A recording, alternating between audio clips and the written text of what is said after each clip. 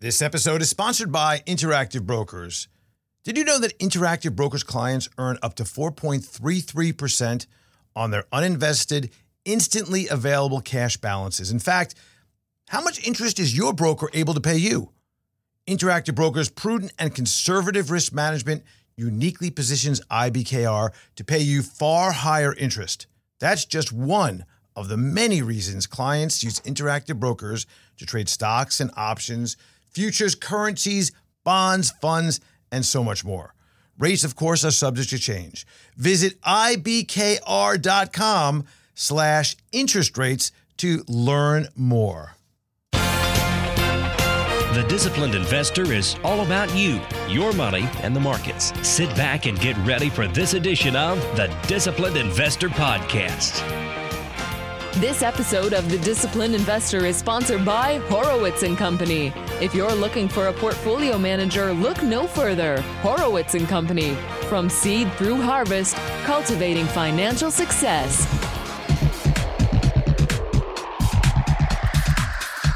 Markets are getting skittish on economic slowdown concerns. The employment report? Right where expected. And the 10-year yield tumbles to the lowest since September of 2022. Precious metals breaking out too. All this and much more on episode number 811 of the Disciplined Investor Podcast.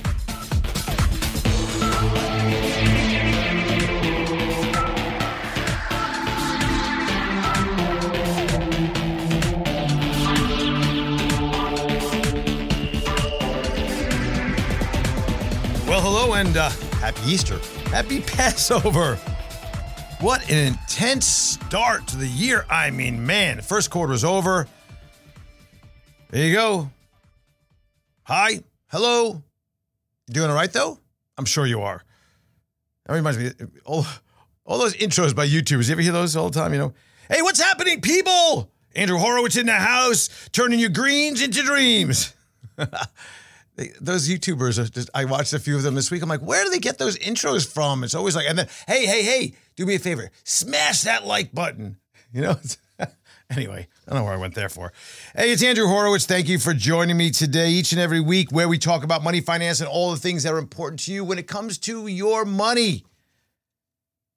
Maybe a little punchy at the end of the quarter here. I had quite a few different events over the last few weeks, and I'm daggone tired. I'll tell you right that now. Well, we're at the start of the second quarter, and things are actually looking really interesting because we're starting to see, I would say, a little bit more relaxation.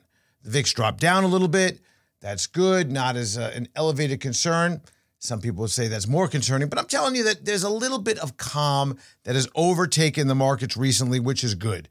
The fact that we are seeing that there's no, well, there was one surprise. We'll talk about that. But, the fact is that we saw that the end of the quarter, March specifically, I think was the most interesting, where people were seeing a little bit more of the brighter side of things. I thought that we spend some time this week looking back on the quarter to try to understand what went on with the flip, flap, flop, up, down, turnaround moves and what went on throughout the month of January, February, March of 2023. What it seemed to me was it was like this one day that would be up, then one day down, and one day up, 1 week up, 1 week down, 1 month up, 1 month down. And I was noticing this and thinking, well, that's par for the course. We've seen that before. It's nothing really that new. But in fact, I saw a really fascinating chart. And I think it was from, I think it was on Twitter. And it looked at the daily returns for indices over, I guess, the last few years. And the subtitle was, it was the best time ever to buy the dips. Because it showed that if you bought on down days, the next day was an outperforming day. So you'd buy on the down days, you sell the next day, and your performance with that basic strategy, if you want to call it that, was the best utilizing that strategy of the last year that it was ever in history. So I guess it did go back a little bit further in time. Kind of interesting. buy the dip is back when there's no stimulus, when there's economic outlook which is poor, which may be, by the way, why this is happening. We've talked about this reflexive trade, this Pavlovian response to what has gone on over the last decade plus. Whereas it was very easy just to buy on any bad news when there's blood in the streets. Let's not let a crisis go to waste. When there was this time that the Fed would step in at every single moment and just liquefy. I'm saying that word. Now, I'm not saying reduce interest rates. I'm not saying quantitative easing. I'm saying liquefy. It was like they came and dumped every ounce of water to douse the fire. And I think that trade memory, the muscle memory that we have for that, is really interesting and important to understand. Will it last forever? Probably not. When you get beat up enough, you probably say, well, that's about it for that strategy. And once we know what is happening with a particular strategy, oftentimes what happens is that strategy never works again. So here we are noticing the strategy. Maybe the reality is that strategy is never going to really work once again. But what I want to do is let's talk, and I wrote down a bunch of things. I have some notes from other areas that I gathered. There's a lot of them on what happened and where we are. And I think it's really important to recognize that we need to look back to look forward, sort of a little back forwards discussion or forwards backs discussion, whatever you want to call it, looking at where we were, what is happening, and what are the reasons that we got here so that we can learn and understand more about potentially what is going to happen moving forward. Already we saw that markets got a little bit concerned that weaker economic news that was headed out in the first week of April really shook up investors. And wow, wait a second. For the longest period of time, that was actually the opposite of what was occurring. The idea that we would see lower economic results, worse, less manufacturing or confidence, that was always a good thing, seeing that the Fed would catch on to that and do something. Well, now what we have is the reality setting in, which I think is what's actually happening. The reality setting in with the idea that a recession is basically, baked into the cards. So let's go over and do a look back at 2023, first quarter, January, February, March, and just do a summary and review. So the one thing that we do know is a word that's been used over and over is this resiliency, right? Wall Street, the markets really were resilient during the first quarter. And that was in the face of rising inflation and uncertainty about the Federal Reserve's actions, interest rate hikes, banking concerns, right? Inflationary data in January seemed to show inflation that probably was looking like it peaked. And the Fed was supposedly going to scale back on its interest rate hikes. And in fact, we started thinking about cuts moving forward. However, what ended up actually happening was that inflation data that followed showed prices ramped up significantly, and stock and bond prices dipped as investors responded to concerns and interest rates would continue to rise for a longer period of time. And then you had the impact of inflation that was added to the collapse of major banks in March. All these things sent the bank stocks lower. The idea that Credit Suisse Group nearing failure was taken over by UBS Group, and several U.S. banks basically went under. Several big banks pushed money into companies like First Republic to try to keep them alive. Really, that's all it was. So this recession that is yet to become a reality seems closer now with all the things that are going on. And during the first quarter, the one thing that was counterintuitive with all the layoffs that we saw, with all the commentary from companies, big and small, about we need to cut back. We're really tightening our belts. We're really going in there and finding ways. And company, you saw this company after company after company came out and talked about this and said, we are going to do what we can to make sure that our expenses are right. We overhired. Man, did we overhire. And we're starting to cut, 5%, 2%, 8%, 10% of our workforce. But yet, none of us really saw that in the initial claims on a weekly basis and the continuing claims, the unemployment rate, the non-farm payrolls, the private payrolls from ADP. None of that really came through very significantly at all. It's like, what's happening? Are all these people still maybe ineligible to collect? Or the layoffs not showing up for some other strange reason? Like maybe they just went and found a job right away? Did they just get fired or let go or furloughed or laid off, whatever you want to call it, and just immediately found jobs? And as such, there's no impact. And if there's no impact, wait a second, then that means that the economy is still hot. So all this came into play. And even though inflation continued to rise, the CPI was pretty significantly elevated. Of course, came down a little bit. PCE, which is, quote, the Fed's preferred measure of inflation, did in fact show that prices slowed on an annual basis. So we started to see, as we got through the quarter, some signs of life. And that's probably why January at first, we saw the first indication that there was just a little bit of a break in that inflationary trend, that things were good and the markets took off. We saw the exact opposite, the reflection trade, a mirror image of what happened in 2022, where in 2022, we saw growth stocks just get pummeled. The technology shares, the biotech, the healthcare, to a degree, some healthcare, the consumer discretionary shares, they got just obliterated. When we saw the banks, and particularly energy and utilities and staples, hold up really well during that massive turmoil of 2022. And here we enter January of 2023, and it's like off to the races. The technology is like, let's go. You know, we saw by the end of the quarter up 25% for many of these names that really got smacked last year. And the growth component of the S&P 500, or the growth component of the indices overall, the Russell, did amazingly well. That was some quarter. Maybe a little bit too much. But despite all the turmoil that we saw, this ongoing war in Ukraine, stocks did pretty well. You know, again, the technology did really well, and global tech shares did really well, and we saw that the NASDAQ really did well.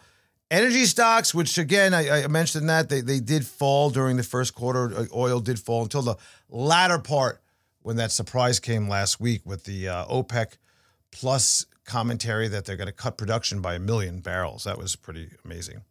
So, we can go through all of the facts of what happened during, January and then February and March. But here's the thing that really was interesting.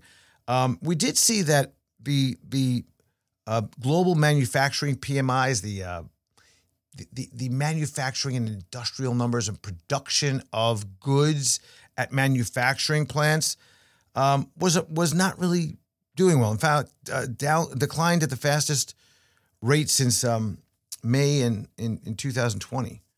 And services retracted also for the third month running. So that was pretty interesting. But again, by the end of the quarter, things were pretty good. We saw that the Dow was lagging, but the NASDAQ and S&P did fine. The 10-year Treasury slipped 35 basis points or more during the quarter. Crude oil dropped a little bit. Gold advanced 6.3%. Silver had a great quarter. So going ahead, let me skip ahead a little bit to the end of the period here. And kind of talk about, what happened in March, because I think the really nice move that we saw in January, the take back a little bit in February, but still the momentum was pretty good. And I think the overall confidence was pretty high. Interesting, again, that confidence was high. We're starting to get some really bad things happening. I think what's going on there is the idea that many people are of the belief that once you get to the stage of the economic cycle or the investment cycle, either one you want to look at, and let's talk about maybe the economic, but more so have a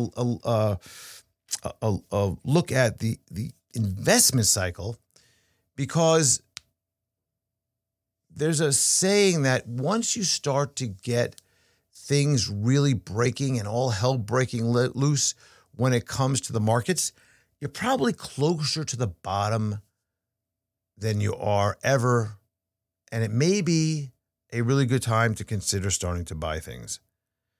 So we did see this potential final explosion of the banking sector as the Fed increased rates to a point. Bank executives made really piss poor decisions, and we saw things really break. I mean, that's what we saw. And maybe there was this thought on Wall Street that, if we keep on getting these really bad pieces of news, then we're probably closer to the bottom. And more so, we'd probably have a Fed that's going to take notice of this and stand up and say, maybe we shouldn't be so aggressive. So I think that way of thinking was really brought out into the markets throughout the last few months. And even that we had this obvious banking crisis in the month of March, investors basically blew it off. The NASDAQ and the S&P led the gains in the benchmarks in March again. Many sectors outperformed, including information technology, tech, communication services. Again, utilities did well, which is interesting on the opposite side, but financials were the one that just were obliterated, right?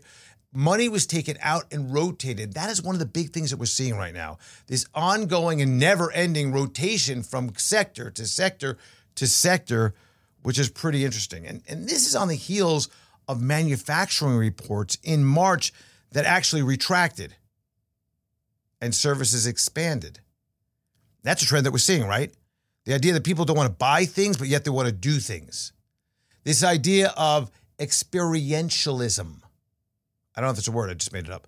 But the idea that we want to go out and experience things. We want to not just get things. It's very nice to wear a new Rolex or a new Petit Philippe or, have a new dress, a new car, a new whatever you're doing, right? But how great would it be to go to Costa Rica and search out the three-toed sloth? Or take a trip like I did, and see the Panama Canal from start to finish on a very small vessel and experience a James Beard culinary cruise for a week. That's a memory that will stay with me much longer than maybe, a car that I have for a couple of years.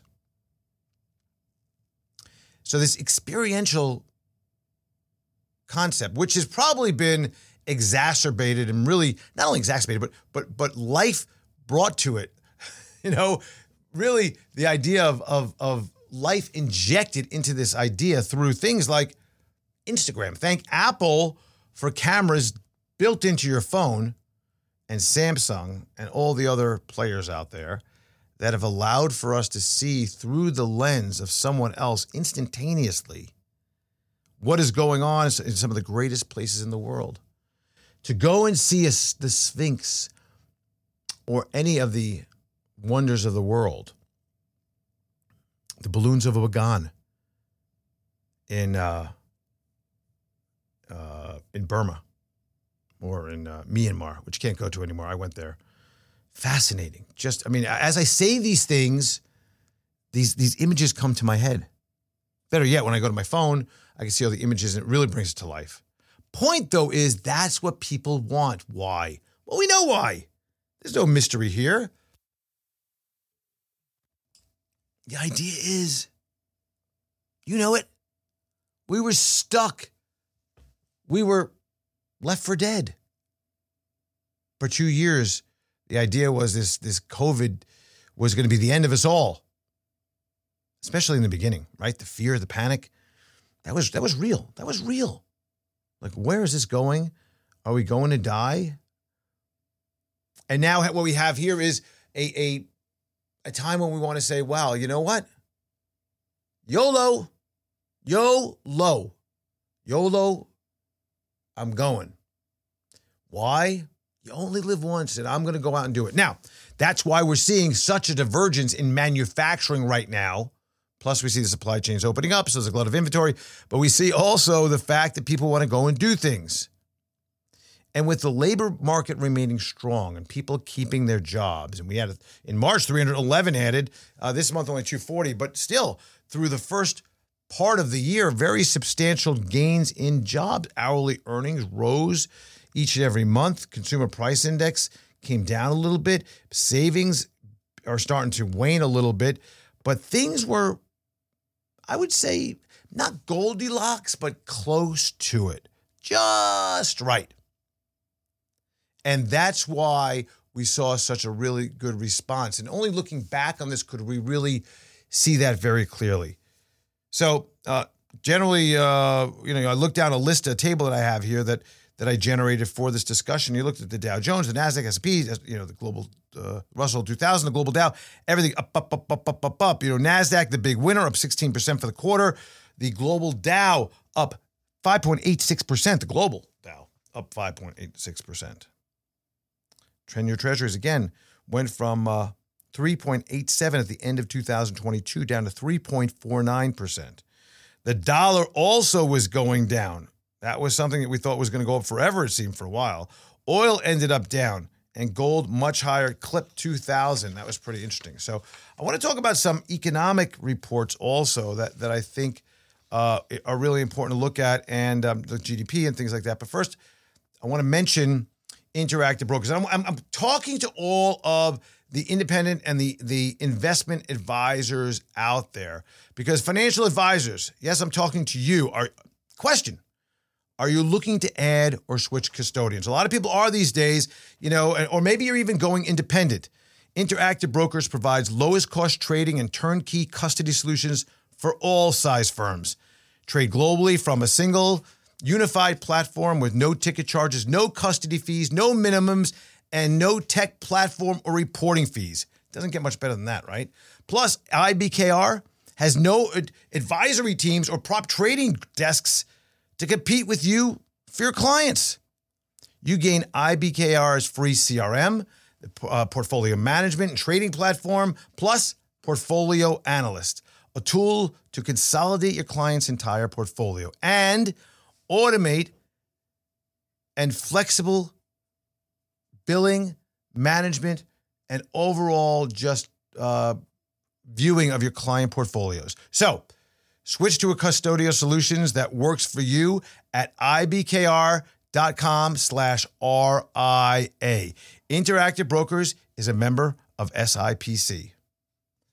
So now let's talk about eco. We call it the economics.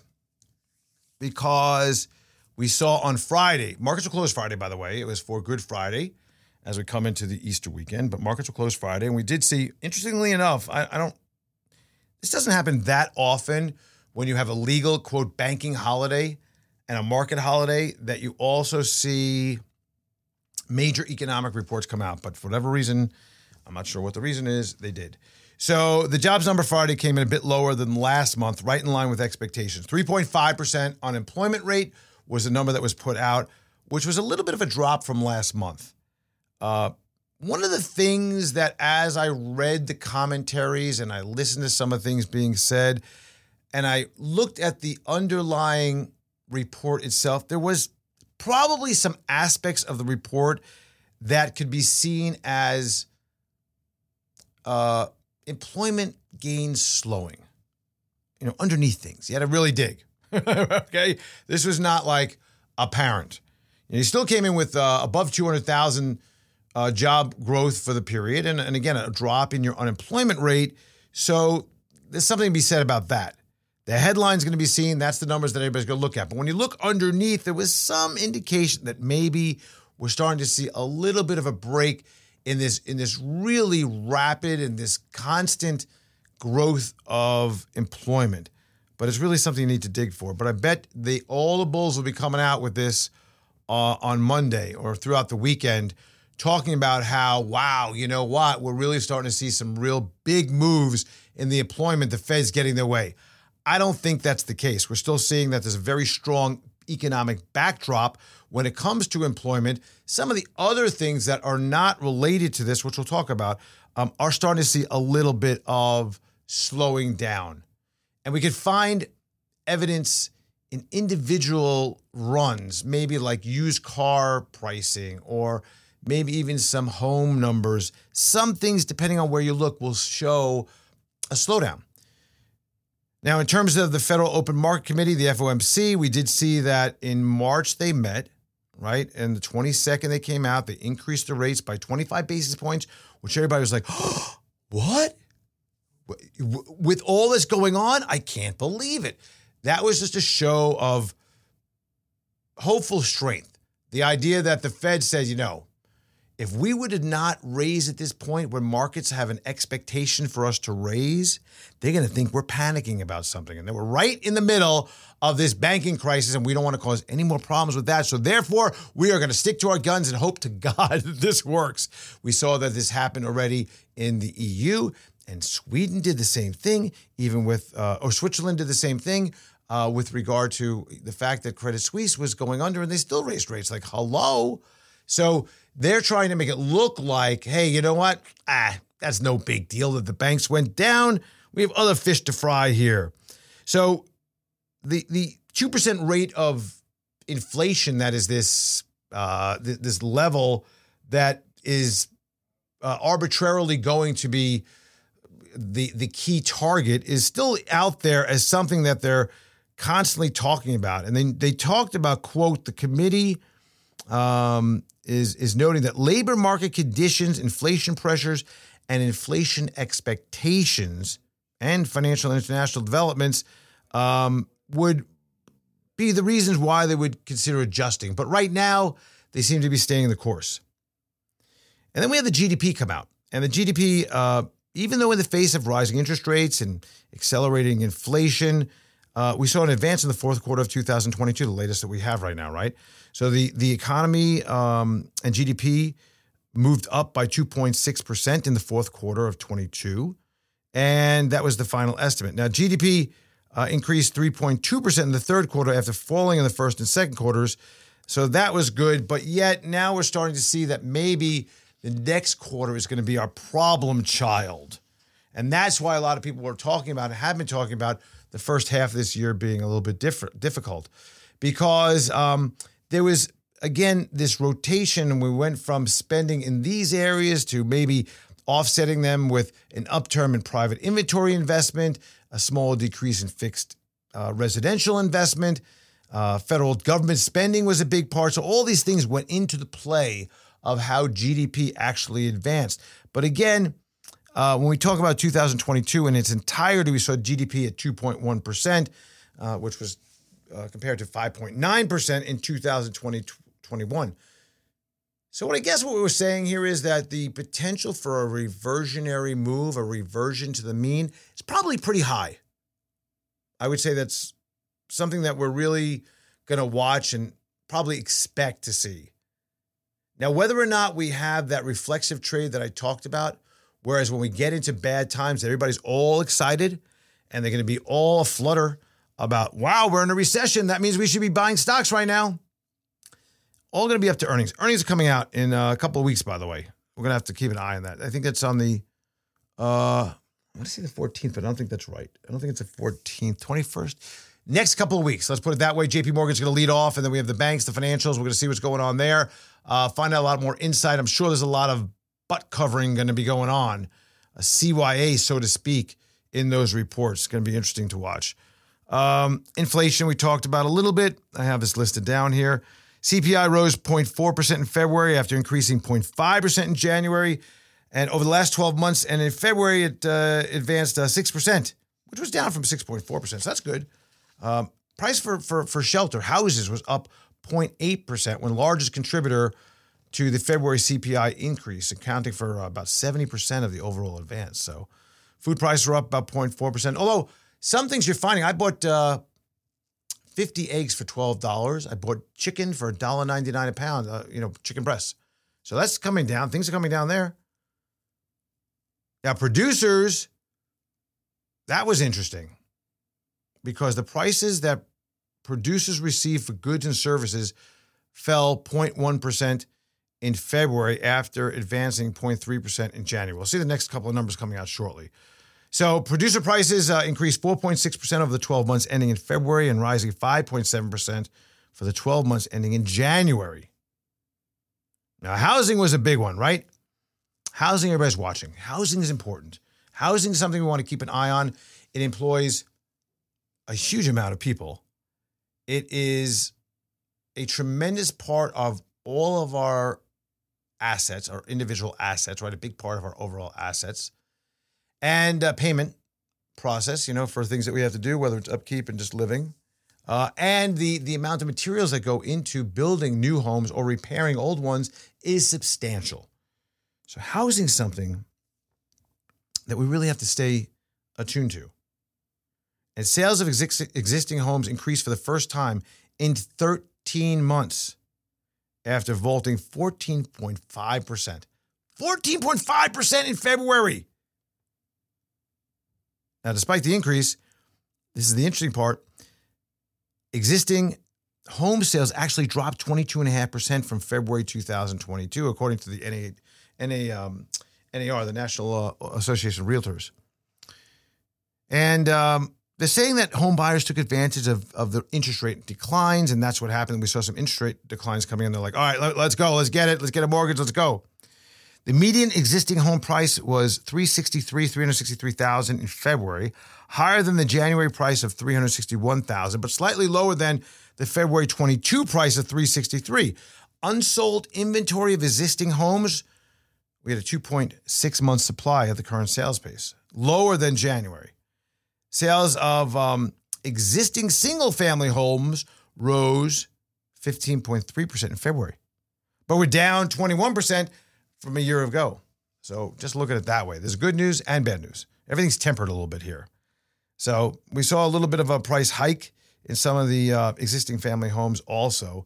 But overall, housing has been relatively stable still in its entirety. However, we talked about this, I think, on DH Unplugged. We talked about this show a couple times also. We're seeing spots around the country that have having very severe downturns in overall pricing. And with that, other areas are doing quite well. Some areas in Texas, Miami. Well, Miami's coming down, but Fort Lauderdale, Broward County, Florida in general. There are places in the Sun Belt, Arizona, doing pretty well. That's picking up the slack for some of the other ones that are not doing well. But I would imagine, and I would just project, and hate to tell you this, the longer we have interest rates high as they are, the worse the housing is going to be. It's just going to start caving in upon itself. It's not going to crash necessarily, but it's just not going to hold up as well. The only problem is with my commentary, and the only flaw potentially, and what will make that an untrue statement, is if we continue to see the millennials and all those that were basically couldn't buy homes for years deciding that somehow they're just doing it anyway. There is a lack of or incongruency in the number of homes to the people that need homes. And we're seeing rentals, and rental prices are crazy these days. Have you seen rental prices? Rental prices are out of control. It actually almost pays to buy a home as compared to the rental price, even with the mortgage rates as they are right now. You could do a calculator and find the differential on how much that costs, including adding things like, taxes, maybe homeowner association, looking at utilities, insurance, and the mortgage, compared to just simply handing a check in to rent for each and every month. It seems like it's a much better deal right now to buy, which is absurd.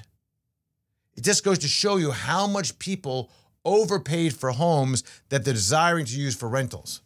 That too will come down, especially with all the Airbnbs out there right now. Manufacturing, we'll go through these very quickly. Industrial production unchanged in February, following a 0.3 increase in January and a 1.4% drop in December. So there was we're definitely in a time when manufacturing is slowing dramatically. There's no question about that. We saw new sales for new orders for durable goods decrease 1% after increasing 5% in January. Durable goods orders have declined 2 of the last 3 months with January's decrease. Excluding transportation, new orders were virtually unchanged. So we're seeing that transportation obviously is slowing down a little bit too, car sales, in other words. If you exclude defense, new orders decreased 0.5%. So defense, of course, is government spending. So we're starting to see that slow down dramatically. Let's see what else we have here. International trade. That's okay. Let's keep going here. Okay. Import exports. Let's see if anything important as I look through my tables here. February's import prices edged down a little bit. Okay. That's good. Import prices, if we see import prices come down, that's actually going to be good for the inflationary pressures. We saw some of the largest monthly drops since September 2022 when it comes to prices for U.S. imports, which also is interesting as the dollar came down a bit. Non-fuel imports actually climbed a little bit. Export prices rose a little bit, so you want that, right? You want import prices dropping, export prices going up a little bit. So trade activity weakened in February. All right, let's get to the good stuff here, shall we? International markets. So there's this battle that's raging on, right, against rising inflation. And it still was front and center, right in the midst of everything right now for pretty much all the world's economies. Now, you look at core inflation, which excluded most fuel and food and energy costs, hit a record high in the Eurozone for March. So the ECB went in and hiked interest rates another, 0.5%, and will likely call for a similar rate hike in May. The Bank of England added 25 basis points, after they saw a crazy 10% or 10.4% annual increase inflation, which was much higher than expected. On the other hand, inflation in Canada eased in February, falling 0.7 percentage point, 0.7 to an annual rate of 5.2. Japan's consumer prices index fell for a full percentage point, unbelievable, 3.3 in February. More government subsidies for electric and natural gas. Hello. However, food prices continue to rise. For March, the Stocks Europe 600 index lost 1.4%. Overall, UK FTSE dropped 3.9%, and a few others dropped. All right, consumer confidence. The Conference Board's consumer confidence. I think this is really one of the more interesting things that we look at is the idea of consumer confidence, right? Because it's all about how we feel about things now and into the future. So consumer confidence increased in March to 104.2, up from 103.4 in February. And the present situation index, that's the one that was really interesting when I looked at this table. When we look at it and you base that on consumers' assessments of their current, basically what's going on now, right? The current business and labor market conditions, it decreased to 151 in March, down from 153. So what we're seeing is probably the expectation outlook, which is the key, kicked up. All right, why do I think that's interesting? Because people are saying, hey, right now things aren't that good, but I really think that I hope, I believe, I see that things are going to be better in the future. And that's good. That's actually a good thing. When we see that there is hope for the future, even though things aren't good right now, people are more readily desirous of putting things to work. They're looking down the road. If it was exactly opposite, things are good now, but man, things are going to get bad, they start to retract and pull back. So the expectations index ticked up. Now, according to the Conference Board's report, an expectations index below 80 could signal a recession. Well, okay, that could be the case. And it's below this level in the past 12 or 13 months. So it's still down. So a lot of mixed signals here is what I'm saying, right? When you look at the expectations, which is better, but yet it's below levels that are considered to be recessionary, that will call a recession out in a number of months from now. So it's a very complex, convoluted, yet interesting intertwining of data that you have to look at here when we go from manufacturing all the way through things like consumer confidence. What's happening with the idea that as interest rates come down, people are going out and not only just, thinking about buying houses, they're going out and they're getting it done. But yet they don't want items. They don't want material goods. They want to go out and have the experience. The world's changing. The funny thing is, the way that we measure all of this is not. That's a problem because You're not seeing that there's even a discussion about looking at changing some of the ways that we look at traditional metrics of economic activity. Rather, stay with the old ones, which really aren't telling us a whole heck of a lot. Because in a world where we see the largest increase in interest rates in history over a short period of time, right? So in other words, the increase that we saw from the Fed over the last last year is the most vertical that we've ever seen in history, but yet the employment situation isn't moving. And how is that? And inflation still hot, coming down a little bit, but still hot. So something is amiss. And I think that we have to get rid of some of these old codgers, frankly, that are running the Fed and get some new blood with some new ideas in there, because these guys are just, I'm not going to go into my tirade about the Fed again. These guys are just not doing the job. So looking ahead and thinking about what's in the future, the second quarter probably going to see more interest rate hikes and pushing a little bit by the Fed.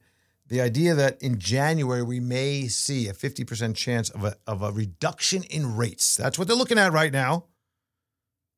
And is coming in. Rate hikes probably going to be smaller, maybe 25 basis points the next meeting. The labor market doesn't look like it's coming back at all. Now, there is some talk about it going negative sometime in July. Industrial production may actually show some gains coming in, while the service sector is more likely to strengthen again and continue on. So in other words, what I'm telling you is right now, more of the same, just with a lot less Fed overreach. But that doesn't preclude the rest of the world from continuing on with their rate hikes, trying to squash inflation. So caution, yeah. Opportunity, yes. Outlook better, possibly. Banking crisis over, definitely not. Still a lot to work out there. Earnings season, I have my concerns. The idea that we saw so many companies recently coming out with massive either cuts to employment or possibly even more than cuts to employment. I think that it was all the slashing of costs. The slashing of costs that we're seeing from like major companies like Google that came out in a letter and said, looking back at 2008, we had similar, 2008? We're comparing this to 2008? Well, how'd that happen? And cutting this and cutting that, I think that's a sign that earnings are going to be very concerning when we see them, because companies have come out so far in advance, trying their best. I think that earnings on the 24th. Trying their best to make sure that people understand that while we may see some really poor earnings and outlook, they're doing everything they can and they're well ahead of the knowledge. They're not just going to announce it during the earnings call. They're going to reinforce it during the earnings call. I think you're going to see this from a lot of companies moving forward. So that's our recap of what happened the first quarter, 2023. I hope you enjoyed that. We're going to be back next week with a whole new program. This week is Easter, so I hope you're enjoying a nice Easter brunch with your family, a Good Friday that was nice as well, Passover, good Yontif for everybody with Passover. Thank you for joining me this week and every week. I want to say goodbye, and I'll see you real soon. Thanks so much for joining me again.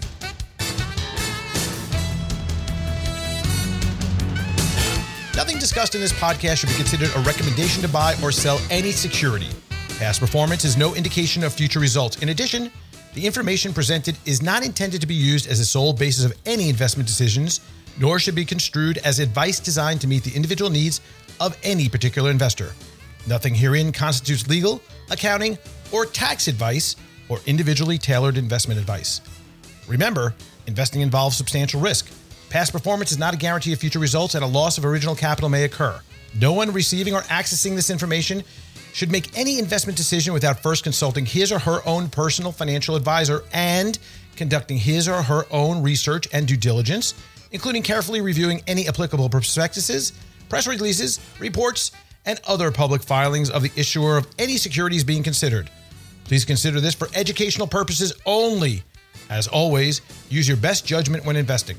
Horowitz & Company, Inc. is registered as an investment advisor with the state of Florida and conducts business in other states where it is properly registered or is excluded from registration requirements. Registration does not imply any level of skill or training. Advertisements are not related to the host or affiliates and are not considered recommendations by the host of the show or any affiliates of Horowitz & Company.